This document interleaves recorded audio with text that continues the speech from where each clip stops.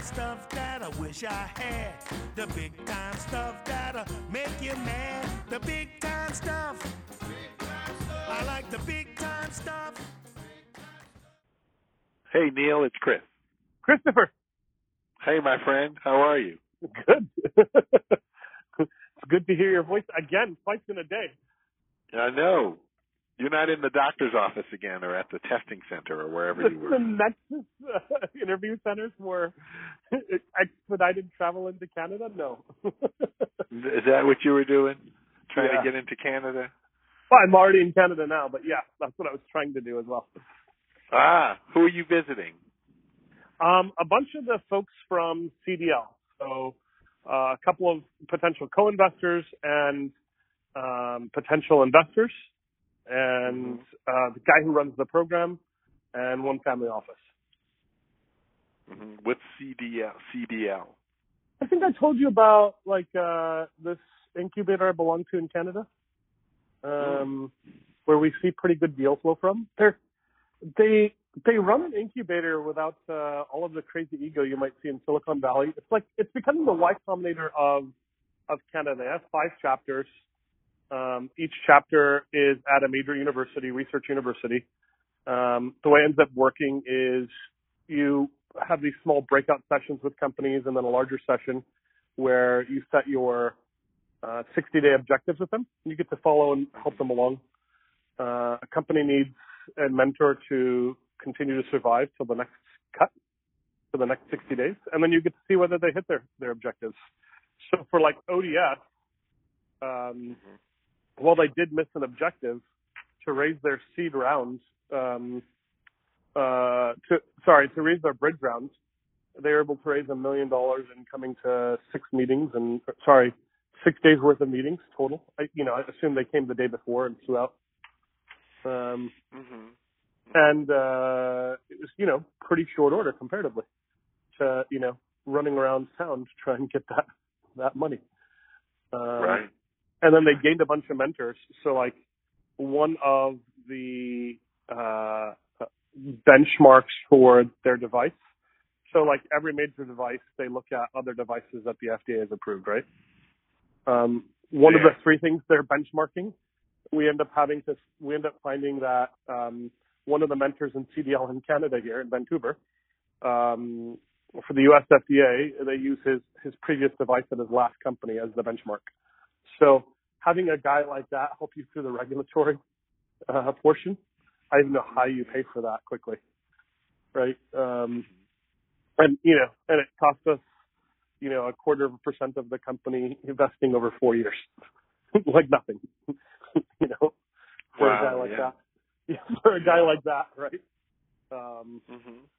So they kind of run the meeting with a little bit of a Robert's Rules of Order. So everybody's pretty on time, and I don't think I've seen us be more than 2 minutes late throughout an entire day. And everybody comes oddly prepared, where I don't see that in this world so often anywhere else. So everybody's got their notebooks with questions, all ready to go. Everything they're thinking. After people talk about their 90-day or their 60-day objectives, they go around the room and see who's interested in potentially investing and why or why not. Is the value too high? What are the things you think they're missing? You get somebody who occasionally raises their hand and asks about the technology, and then the PhD who's been in that field for 20 years happens to be in the room. The person who did the original business diligence happens to be in the room. And then regularly you see somebody say, hey, I know that customer. I know a customer. I think I can get them an intro. If they can sign a deal, then let's all invest at this valuation. Who would like to join? And then the company can say yay or nay. Wow. They can really move it forward, huh? Yeah. So you have an entire ecosystem built into a single day meeting that happens every 60 days. That's cool. Yeah. How many people in this meeting typically? How many bodies? Well, so it's almost set up like a baseball field. So you've got, 20 investors around the table. And what's interesting about that is most of those guys are 15 to 20 years my senior.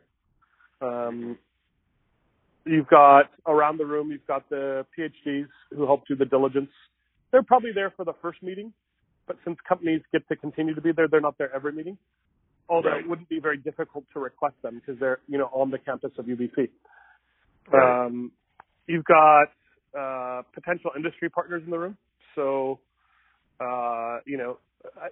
don't have anybody from Medtronic covering us yet, but for instance, in like the Toronto chapter, which is a little more mature, 5 years old, I think, or 4 years old, they have like the VPs of Microsoft and Amazon all around the room looking at, potential acquisitions right from the get-go.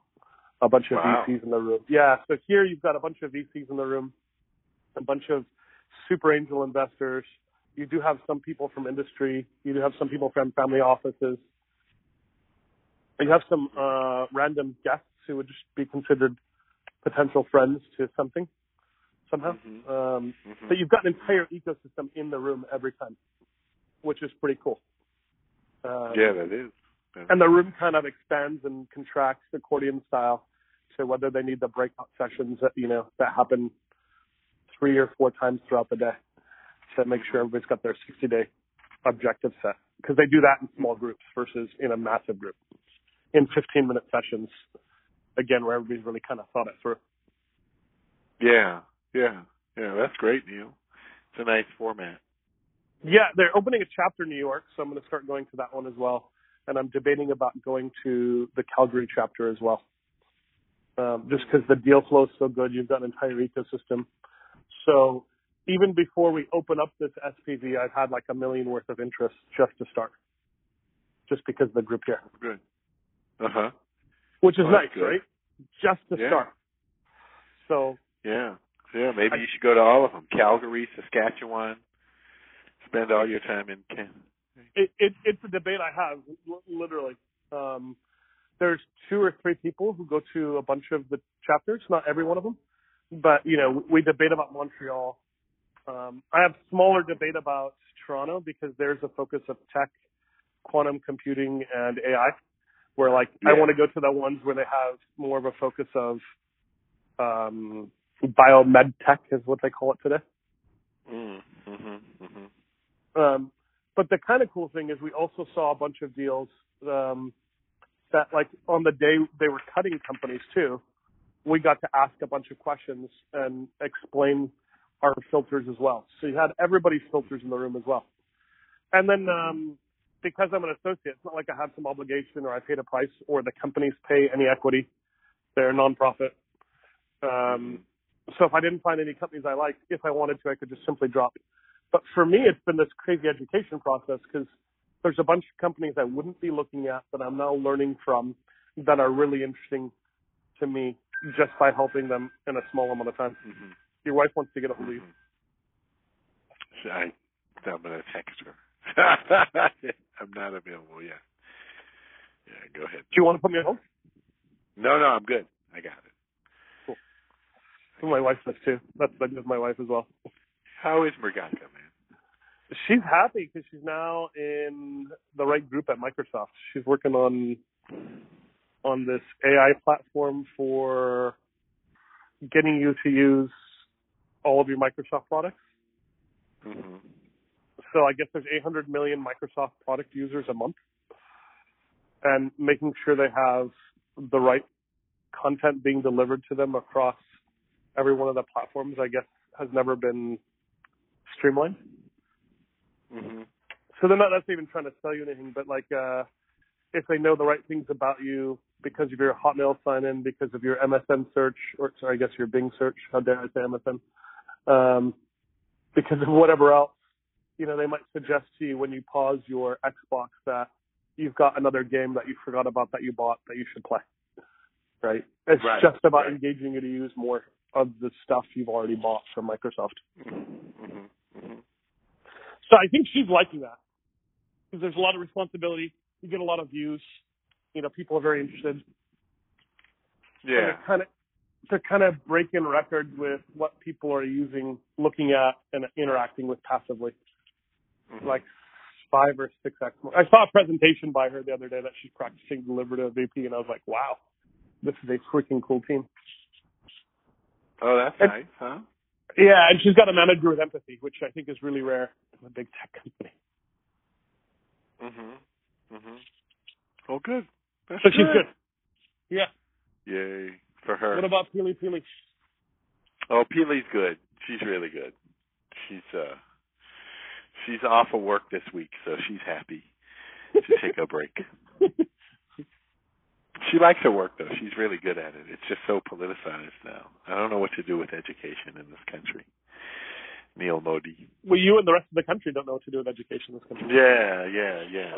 You're not alone. Yeah. 300 million Americans wonder. 300 million Americans throwing their hands up like, what's going on, right? Yeah. Well, and then Betsy DeVos is she's not qualified, so that's not the first thing. I was an average student, right? So what went wrong with our education system that I was considered average as a student? As a student? Yeah, like, I get that I didn't get some of the things as quickly, but it's not for lack of intelligence. So Right. That means the system's not working correctly. Yeah. It's it's a strange process. I mean, it's come from, handed down to us by the British. I think the whole structure of it is antiquated. But, I'm the offspring of an obsolete machine myself. A doctor? So. Like we still need further back, I meant the agricultural and slave labor system of the South. So, that machine went obsolete. Yeah, my dad's a doctor. That's necessary. There's problems in that industry. Yeah. Well, I think all the problems probably existed. Now we just have lots of data about all of them, and we can communicate it too abundantly. Yeah. The problems must be bigger. Yeah, I agree. One of the things I keep seeing in the tech blogs that I'm wondering about, I subscribe to a bunch of different things, like every DC would, and you see these things about like how half the software jobs are going to be replaced in the next 20 years, right? Mm-hmm. And we talked about this once before, and you said, well, most of the jobs that you were able to code on your IRS return did not exist. 10 years ago, 50% of them did not exist. Do you see that retraining happening again? Are you seeing signs of that anywhere in the economy? Yeah, it's well. First, there's it's never not happened. So, if history can be considered to repeat itself, we should see something like that reemerge. The fact is, and I think what you were talking about is a Bureau of Labor Statistics, a BLS report that said that it was really remarkable. 87% of the job descriptions or titles that exist today did not exist in 1990. So we're looking back, 27 years. And in that span, we've had just a tremendous upheaval and a tremendous disruption by technology, but still there's been job creation net, and that it just looks different. And it's something that requires tremendous imagination, and most of us really will fail at it. Even if we have a fantastical imagination, we won't get it right. But it is interesting because there's just so much absorption now into another layer of abstraction, right? Even coding. I saw this do-it-yourself DIY thing, and they had these coding blocks like Roblox that kids can do. Move these blocks and build themselves. I've seen stuff like that all the time. Yeah. Yeah. So you don't have to learn the coding language and write the right syntax, and that's probably good, right? You can abstract away some of those layers, but it is really interesting. What will those coding logicians do? Will they be the block builders? They're going to be, brick makers instead of writing a whole bunch of code, and then that stuff's going to go off the shelf itself. That'll be an off-the-shelf thing, these bricks they make. So, yeah, I feel pretty comfortable that there will be something. some growth and changing in the nature, but I don't know what it'll be. Maybe it frees more of us up to. Go ahead. Do economists believe in this idea of the singularity even? I don't know. Economists haven't covered themselves with. Oh, I'm a fledgling economist. Don't you insult me. It's it's not. I don't mean to be so harsh on economists, but the problem is, among most professions, economists stand out as being the most concrete bound, and this is a challenge I have to fight too. You're looking back almost always forensically at how economies used to function, and expecting them to perform relatively in the same way going forward, and it constricts your imagination naturally. So I don't know. I mean, there's usually too slow an appreciation of the disruptive changes and the dynamics of an economy that's undergoing a lot of shifting and change by economists. So do you want to answer on behalf of all economists right now? I can't answer on behalf of all economists, and some people who say they're economists are poor economists. But when you think about the singularity, Neal, what do you think? Do you think it's a real possibility? You think we're moving in that direction? Yes, but no. I feel really conflicted about the idea, right? Like, it seems like we should be able to get to this utopian place, but I don't. As much as I fight my own humanity, I have a hard time believing in other people's as well. And as much as I accept my own humanity, I have a hard time accepting everybody else's as well. So I don't know. And I'm wrestling with it, right? I wrestle with my own humanity. I think lots of people don't. So I wonder, right? Like, if most people aren't even wrestling with their own humanity, how can we get to a place where we could live in this crazy utopian society where, we'd potentially have the next Renaissance? I don't know how that exists. I'm not against it by any means. I just don't get it. Yeah. Well, it's possible that the next Renaissance would create the conditions that wake people up, right? What was that book, Things Hidden Since the Beginning of Time? Is that the book, Girard? What was the French writer's name? And basically, his philosophical leanings led him to argue that, like you were saying, most people are not leading a life of any sort of introspection, but the most common thing is mimicry, that we adopt our values and even our goals and life ambitions from the collective consciousness of the society we're in. So we are really just mimicking others. And worry about that. Yeah. But that's what Peter Thiel saw when he saw Facebook for the first time. Speaking of which, he said that this was the greatest tool to create that, to exploit. I don't know if he said this. I'm paraphrasing. To exploit that mimicry, because he's a big fan of this Girard guy too.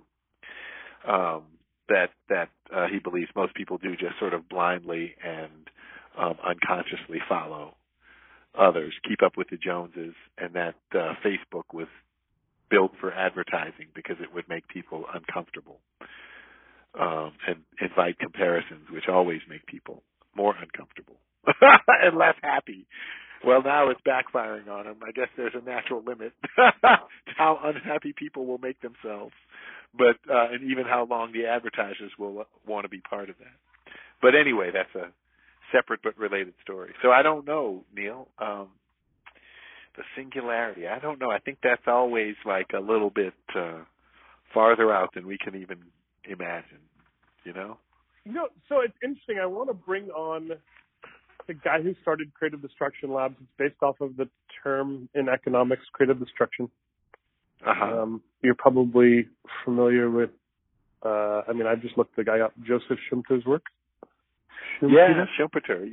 Schumpeter. He's 20s, 30s. Yeah, he was the first one to talk about that creative destruction was his term. Yeah. That's what they named it after. Disruptive industries. Yeah, and who's Clay? His name's Kirsch. go ahead. Clayton Kershaw? Oh, yeah, not Clayton Kershaw. Clayton Kershaw's the pitcher for the Dodgers. But who's the Professor Clayton from Harvard who wrote the book? Clayton Innovator's Dilemma. Yes. He's had a couple more after that.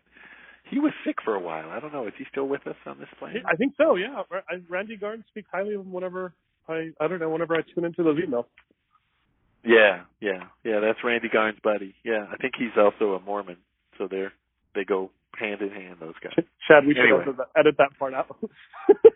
Oh, yes, please edit that out. But I mean, they're in the same community. Is that why they're friends? It makes sense. That's all. I grew up in Mesa. Don't want to be misunderstood. You're right, Neal. Thank you.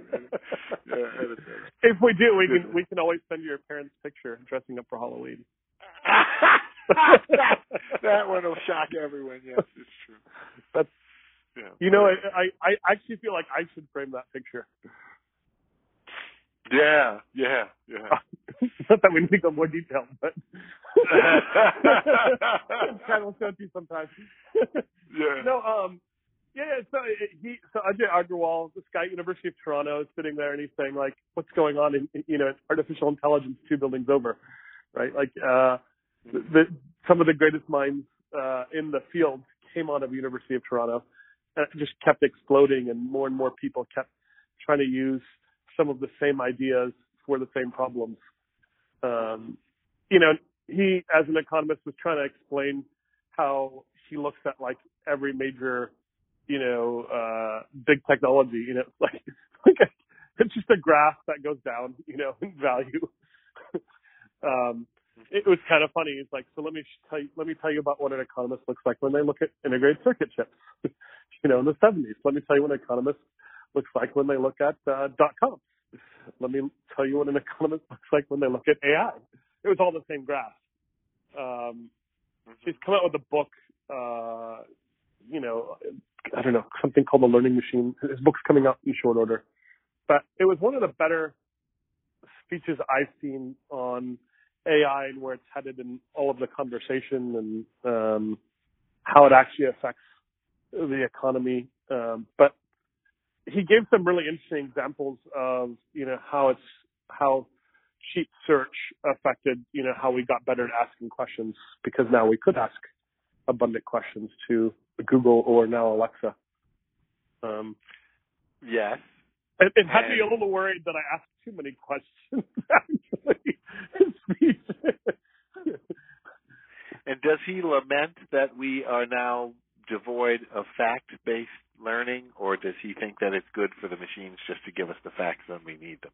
I bet he would lament on it, just having seen him interact with him a couple of times. But I don't know for sure, right? I don't actually know what's going on, what he's actually thinking about. I think his commentary would be more about, like, you would expect this, of course. This would just be the natural course of things. Not thinking too much about, what's actually happening again to our humanity. Yeah, I agree. I mean, I just don't know I don't know enough about the structure of the brain and knowledge, but I think, and certainly people always lament memorizing facts. And, I remember reading some of the early AI stuff and people were like, yes, now you can focus on, deeper thinking. You don't have to remember the capital of Kansas. You can just ask Siri or ask Google, right? Or whatever. And that might be true. There are some, we can all purge our hard drives to a certain extent, but is building in that capacity just the fact, the process of memorization, doesn't that help you in your brain structure in some way, or in thinking, your ability to think and process? I don't know. These are questions, really. I'm asking. And then if AI takes it over, what happens? I'm lucky enough to get to hear Eric's answer to most things. We may not actually know for many years, no matter what anybody tells you. And that's a regular response I might get from him. We can debate it, but we won't actually know. So it may not be worth debating. Right. And it's the natural trajectory of things. People don't. I don't want to remember the 50 state capitals, and if I can just ask Siri, it's great. But the thing that I don't Siri can't do for me that you can, though, Chris, is explain to me how to have a more peaceful life, and sometimes with my wife included. Oh yeah. No, the there's no question that and I think that's the other side of the coin you've kind of touched on, Neal. Perhaps it's true the quality of our human interactions will be far richer because it will be, hopefully. But I don't see that so far. Most of the younger people I'm talking to, while they're smarter than me, they don't seem as connected to the world as, I'll say, us. People who are in their 30s seem slightly more connected to the world than people who are 15. And I thought it was the opposite before. Right? Typically, I would think the younger people were more connected to the world, and now no longer. They're connected to the meta world. Yeah. We should probably talk about economics or something because we've kind of been doing that. Yeah, we have a little bit. Yeah. But I have a discussion about venture capital a little bit, right? So, I keep reading more and more about SoftBank. I keep thinking more and more about this. It seems like great financiers are always coming with more ways to squeeze how, I'll call it, Ma Omaha made money before. In the stock market, you took a company public. Even Facebook, as recently as Facebook, it went up 100% over a year. People could have made real money on that, whether or not you believe in the fundamentals, Chris. People could have made money. And that's true with a lot of, I think, IPOs. But I don't think that's going to be true as much anymore. And while we've only seen one mega fund, the Vision Fund, I'm curious about whether you think we're in for a whole lot more of those and all the other places you feel like, that's a very encompassing question. What are the places you feel like we are getting squeezed in finance that aren't as obvious that people are abundantly talking about? And what places do you feel like we're getting squeezed that nobody's talking about? Well, I think, Neal, you touched on one that's really dear to me. It's in the public markets, there have been just fewer and fewer IPOs. And the function of the public securities markets really has historically been an avenue for funding the best ideas, for allocating capital to the better ideas. And I don't lament this directly in a sense that the private equity venture capital has come in and largely supplanted the public markets for their original function. The markets have then gone to just more trading and kind of become more of a casino in a way. But what I think about long term, and maybe this is a chicken and egg question, is it creates even a further wealth inequity, bifurcation of people with money who are really investors in the economy and everyone else who is a wage earner and or not invested in the economy. So that these things have happened coterminously. They've happened together, and they're not over yet, so it hasn't terminated. But the decline in the public markets is participation in the public markets is remarkable, and then even the participation in what remains of the public market has been abstracted to just index buying and so-called characteristics like low volatility stocks, whatever those are. And you put them in an exchange-traded fund or ETF, and then you sell that characteristic to people who want, quote, exposure, unquote, to that characteristic. It's really been abstracted 3 and 4 layers from, is this a good idea? Is this company cash flow? Are they growing? What do they do? Is this helping civilization or not? Or who's going to vote the shares even? I wonder about all these questions. Vanguard's not voting the shares. So if Google changes their motto from "Don't be evil" to "Let's be evil as hell," who's going to vote against it? Who's going to stand up? Vanguard's not voting. Right. Nobody, right? Right. I exaggerate, of course. But yeah, if that, in those kinds of, events. Corporate governance is certainly suffering, but I just think really the whole zeitgeist, the whole spirit of public enterprise and free enterprise will suffer. But you're right. I mean, the Wilshire 5000 index has something like 3,400 plus companies now. They still call it the Wilshire 5000 index. It was the broadest index of the market before, but now it's, just naturally the number of publicly traded companies continues to shrink. And so what percentage of your clients' money is in, these alternative assets, these alternative products that you're looking at? These private REITs, these, Yeah, it varies. It does vary depending on the individual family. No, I'm sure it does, but right, but it ranges. What do you think? Yeah, probably around 16 to 18%, somewhere in there, which is a little higher. I'm going to call it 20, okay? Just for my easy math. Yeah. What do you think? Rounding it the same way 10 years from now. I'm going to assume you're still going to be doing this 10 years from now because you're not going to like job retrading. Right. What percentage of the assets do you wonder about will be in these alternatives yet again? I think more. It's do you get to ever higher. Over half? Wow, that's interesting. It does depend. The marketplace for so-called alternatives is also evolving.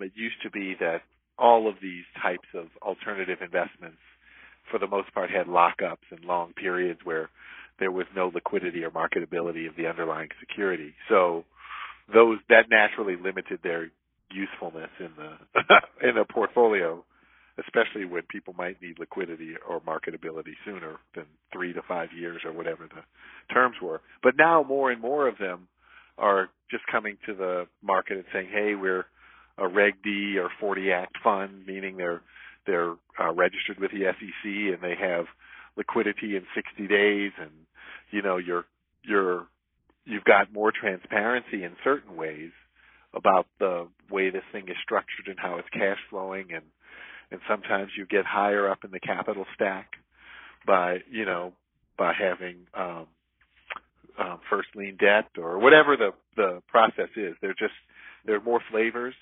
and more accommodating terms to the investors. So, and again, there's just this alternate decline in the market for public securities, publicly traded securities. So those things combined mean more.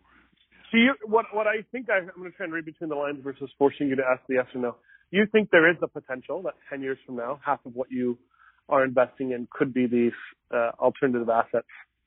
Is that, yes. Yeah. So then being the best RIA mean you have access to the best deal flow, and how does that continue to happen?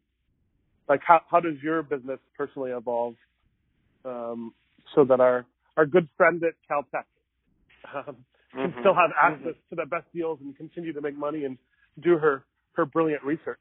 How does that actually work? I mean, I understand how I'm building deal flow, and I kind of understand how you would do it because I've sat with you for so many hours of my life, but I don't understand how most RIAs will do it.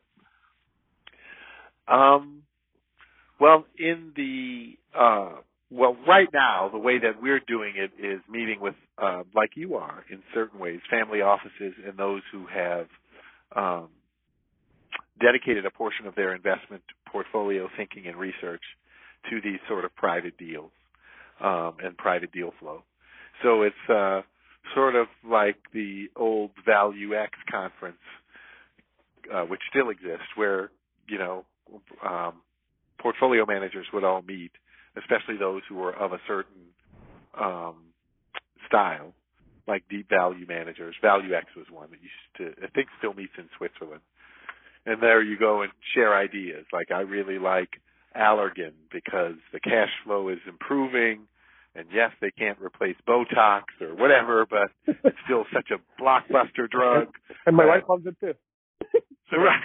And so the stock is cheap, and then everyone takes note, and you share basically an idea sharing, and you go around and sort of like having a team of portfolio managers that you can take suggestions from, and just through that friendly operation. Warren Buffett, of course, did it with Bill Ruane at Sequoia and Cuniff, and a lot of those guys would often meet Charlie Munger and different places, along with Ben Graham initially, their teacher, and just think about ideas and what to put in the portfolios and, that kind of thing. So you think you'll be involved in more and more of that as time goes on? Those sort of roundtables are growing. So it's, yes. So that's one. That's one avenue. Are we going to see more of the rise of, curators who are just, I don't know, real promoters, right? Is there going to be, clear cut, 50 great promoters that if you're, they're sending you, whether it's websites or actual people, probably more like websites, where you can actually look through. It would almost seem to me it's like the public market without being public. Here are the top 10, 20 companies you should be looking at in, industrial metals. Is that? Do you think we're going to see the rise in more of these online marketplaces to fill that need? Yeah, it's possible. Role too, as a financial advisor in this space, is sometimes easier. If we have a company that and especially a lot of these deals are family run, like many of them, or have a long track record. So let's say, Neal, 10 years from now when Zoic has a lot of rubber that's hit the road and success, it would be easier for us to just trust you. And we really don't need to have, constant flow of new arrows in our quiver.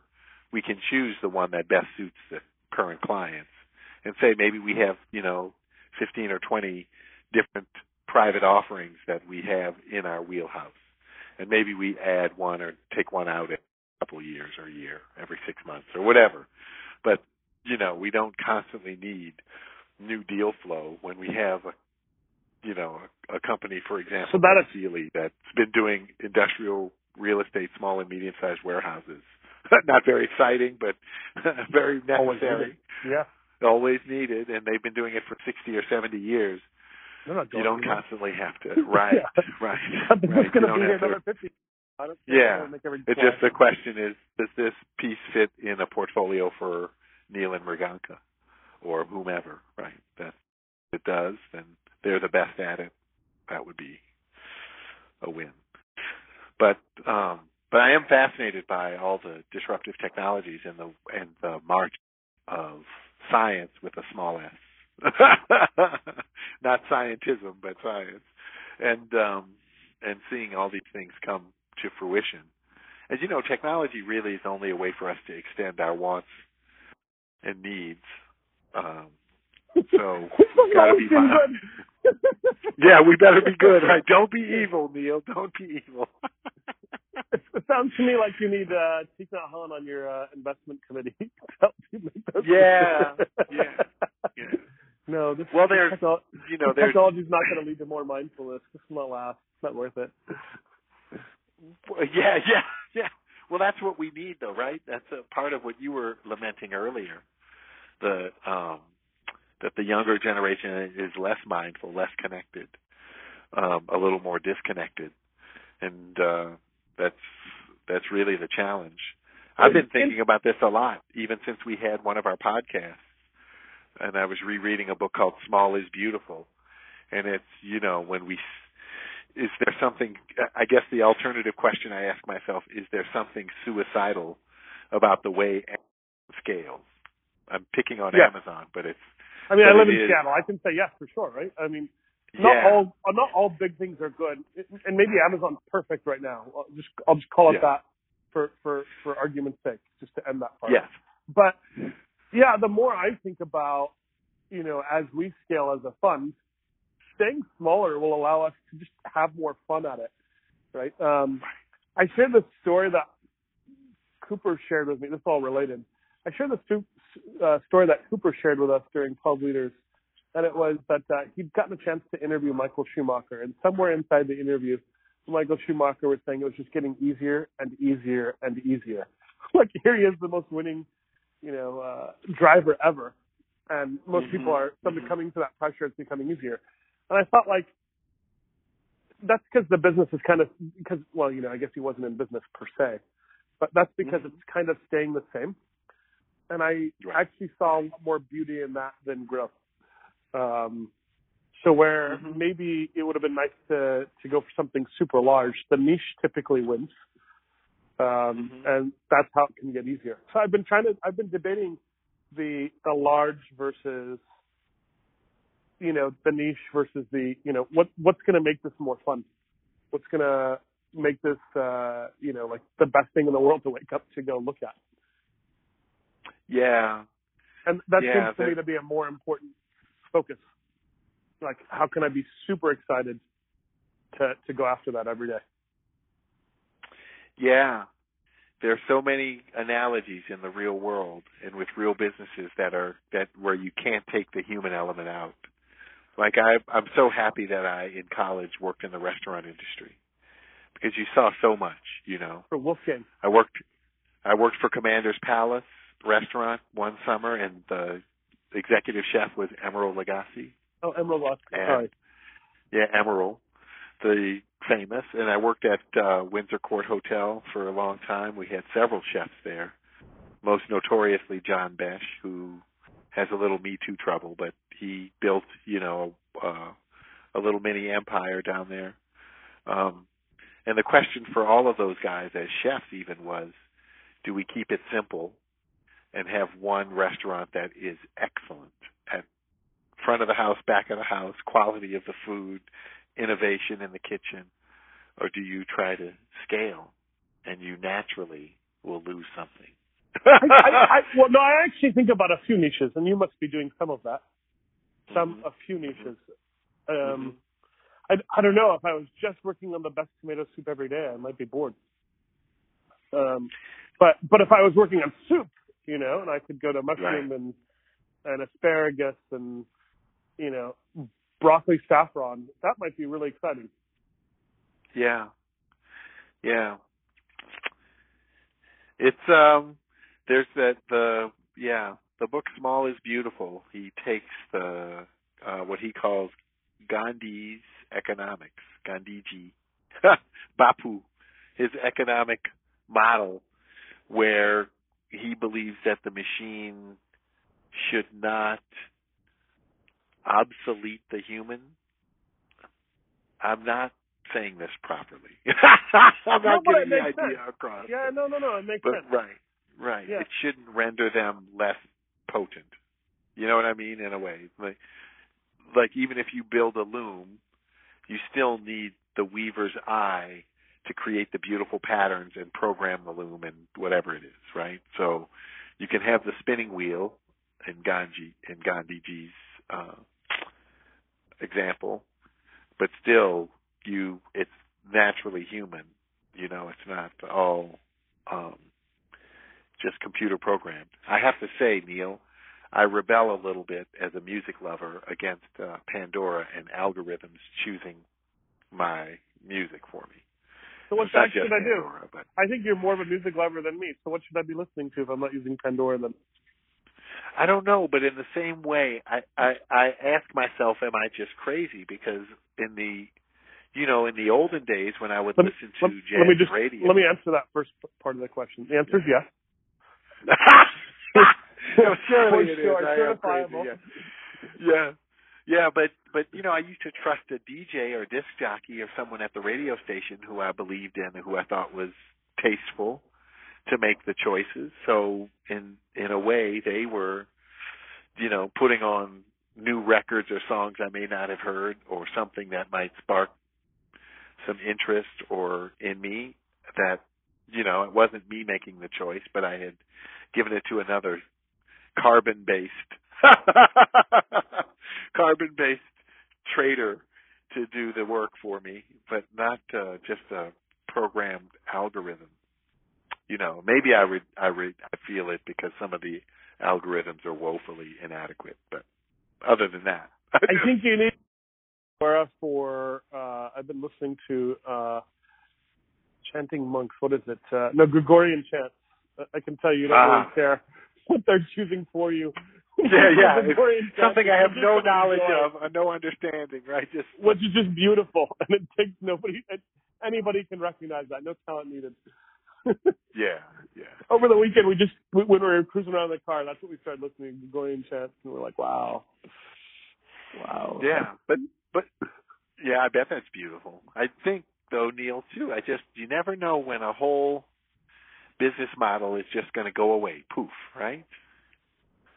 Right? Yeah, actually, it's funny. Our last few conversations have told me venture capital will become even more important than it is today. Yeah.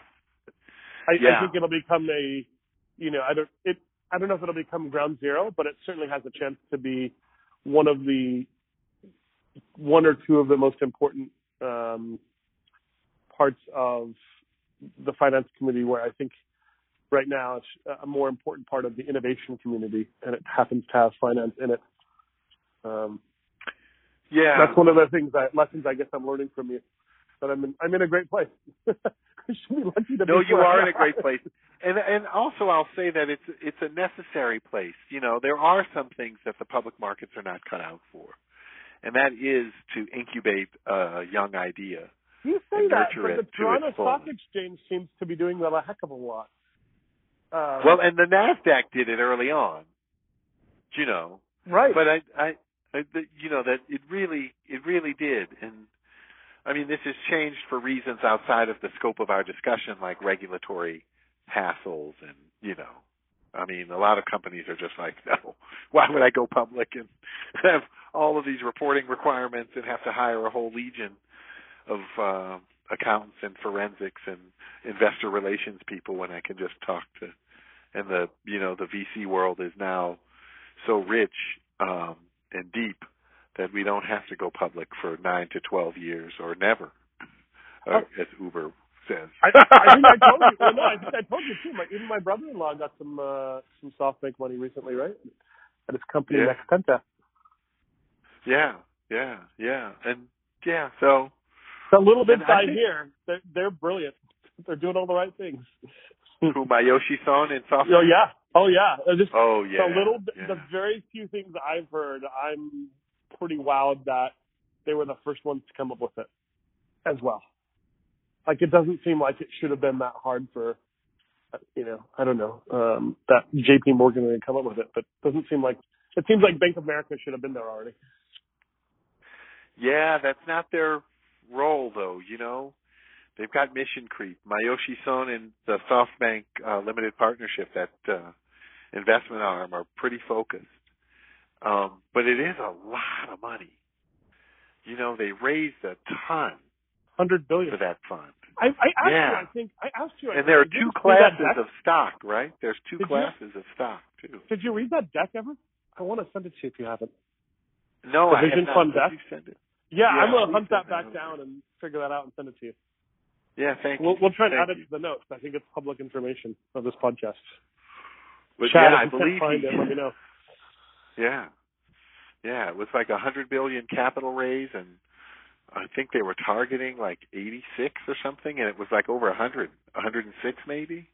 I don't know. Well, the thing I wondered about, one of the big questions I wondered about is if repatriation of income earned in other countries was, fee or tax free, would have Apple really been an investor? Or would have Apple figured out how to bring even more innovation? Would have they built a few more buildings in Cupertino and said, hey, this is all innovation. Here's the other 6 places we're going after. Would have they created more jobs? And would have the Vision Fund not existed had countries made that a little easier? That's one of the things I've been wondering a little bit about. Mm-hmm. I guess it's always easy to speculate, but it's just I'm curious what levers lead to such drastic change in the market like they're leading that is, awingly impressive. And now what you're seeing also that it's also leading to is a ton of venture capital funds are raising more than $1 billion too, where they didn't used to. So, and it'll take a number of years to figure out whether it was actually worth it or not. And they're still not raising anywhere near that. They're still raising like 1/100th of what the other guys are raising. Yeah. Yeah, you can see the capital raising going on. That's one side. It might seem euphoric, but it's hard to know because there's not any precedent, right? It's unprecedented. But I do know that historically, whenever there's a big capital spending boom, it usually is there's a bust that follows. It's just natural, right? Boom bust. It's a part of our psychology as human beings. But, the most recent one, the only capital expenditure boom we had recently was in the oil patch in 2014, and that busted spectacularly. But pipelines and all that stuff. But in the VC world, I just wondered how the Vision Fund would be able to put all that money to work, but I guess there's room, and we will see, as you mentioned, how it works out. You know what? I think it'll work more than it doesn't. I don't completely understand liquidity. I understand the value creation portion. I just don't know how to capture that. That's the part I have the hardest time with. Right? Because there's only so many places that can offer you that amount of money. So I don't know that I really believe in the value of Uber, but whatever. Let's say you get to a $100 billion company. Where do you get that money from? Like, are you just going to start taking, because not all of that's really going to be based on cash flow. So it's going to be based on proprietary know-how. Where is the place where you're going to get a multiplier to stay private and still get that liquidity? That's the part I don't know. Yeah, that's true. That's true. That's a great catch, Neal, because almost all of the reference points are still to publicly traded companies. And as the publicly traded market continues to shrink or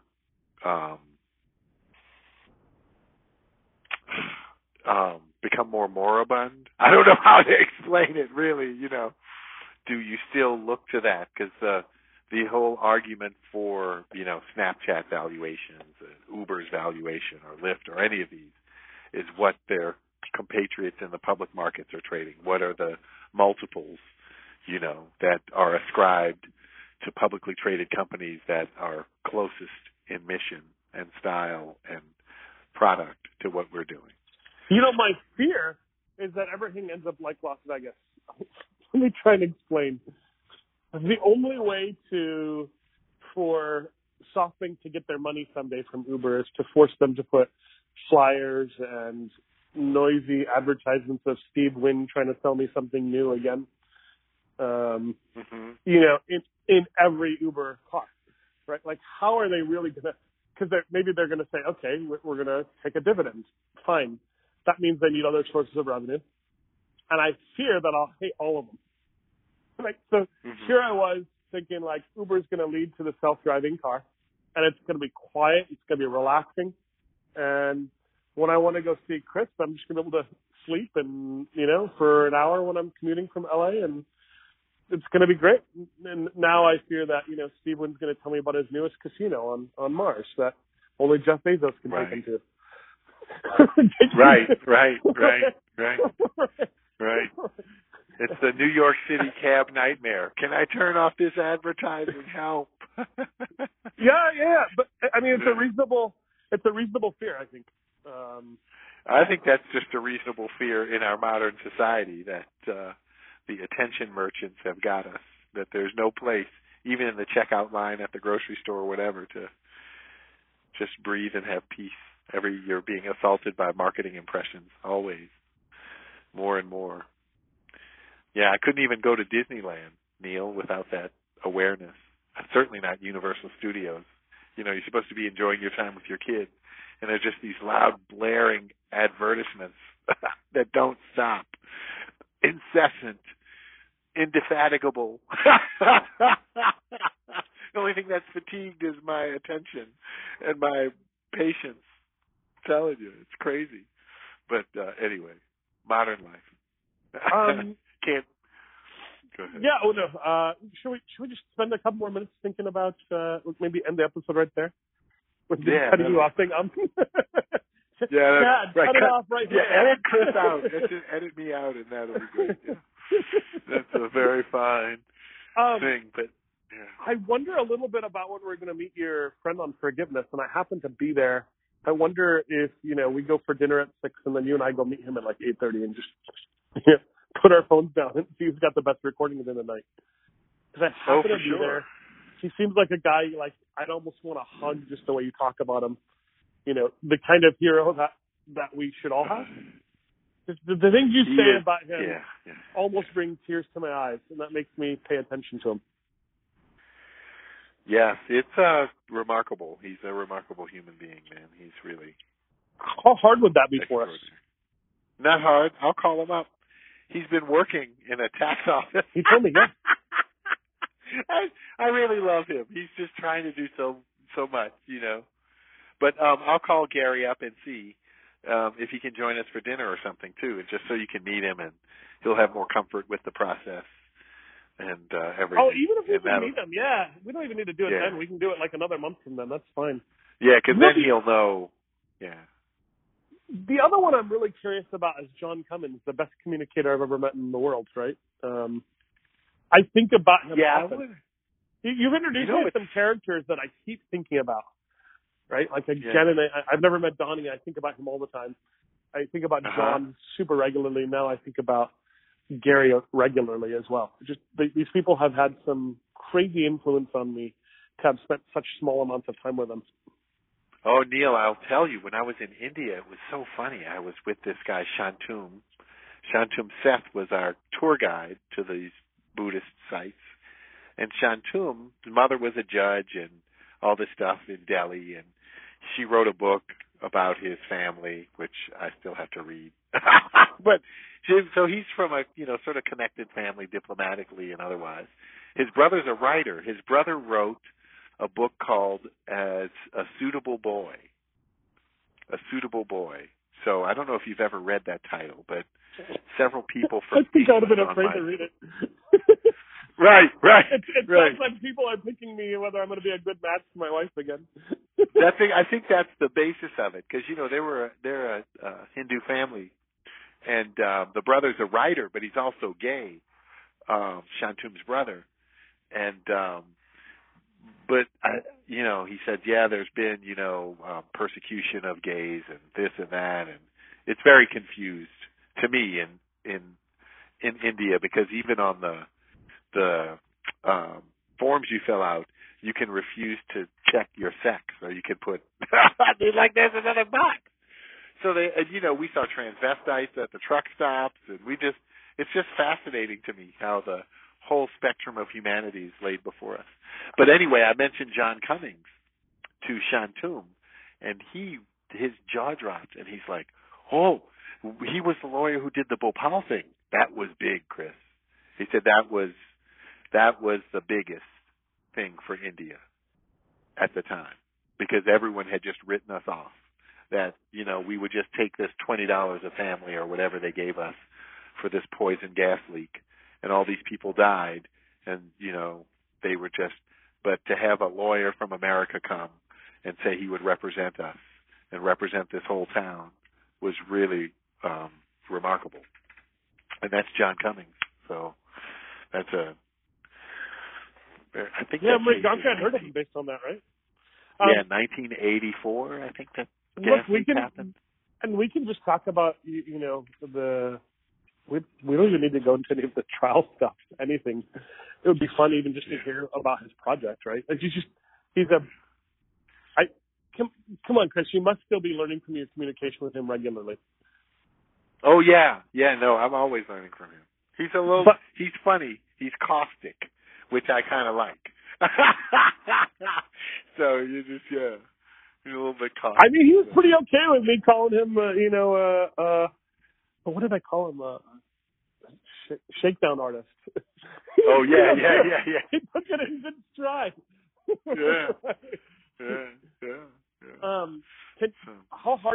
to get him? I'll ask. I can call him up.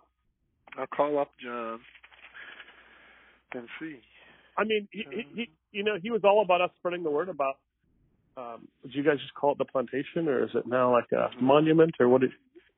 Yeah, the Whitney Plantation. The Whitney Plantation. That's right. The high. I mean, let's definitely get him on the phone and talk about the High Deal Plantation the whole time. Okay.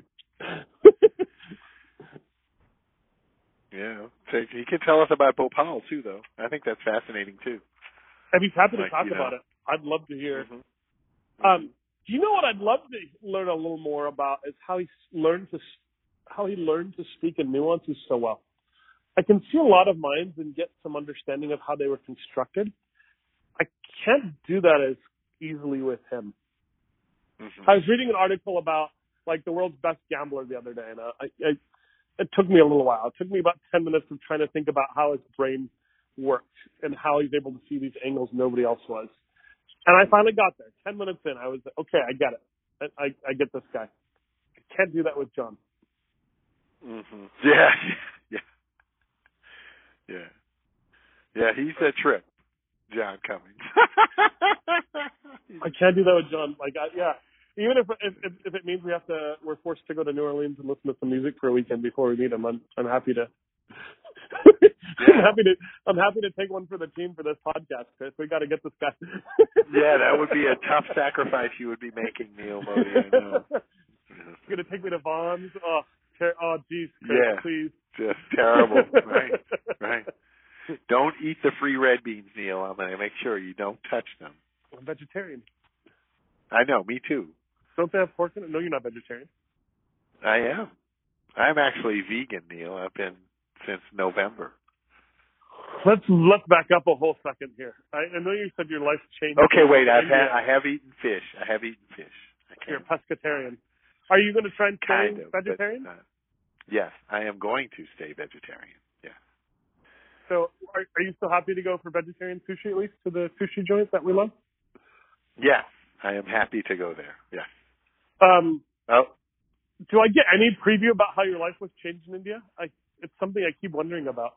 That's probably one of the things I thought about on the weekend. You told me that going to India changed your life. And I was like, I have to tell you more about it. That's a pretty dramatic statement for Chris to be saying to me. Yeah, but I have to tell you about that later because my wife's calling me and I have to go. Go. I love you. I'll see you on Wednesday. I love you, Neal Modi. I'm going to call you back and I'll tell you all about India and how beautiful the motherland is. It really is beautiful. All right. Take care, my brother. Bye.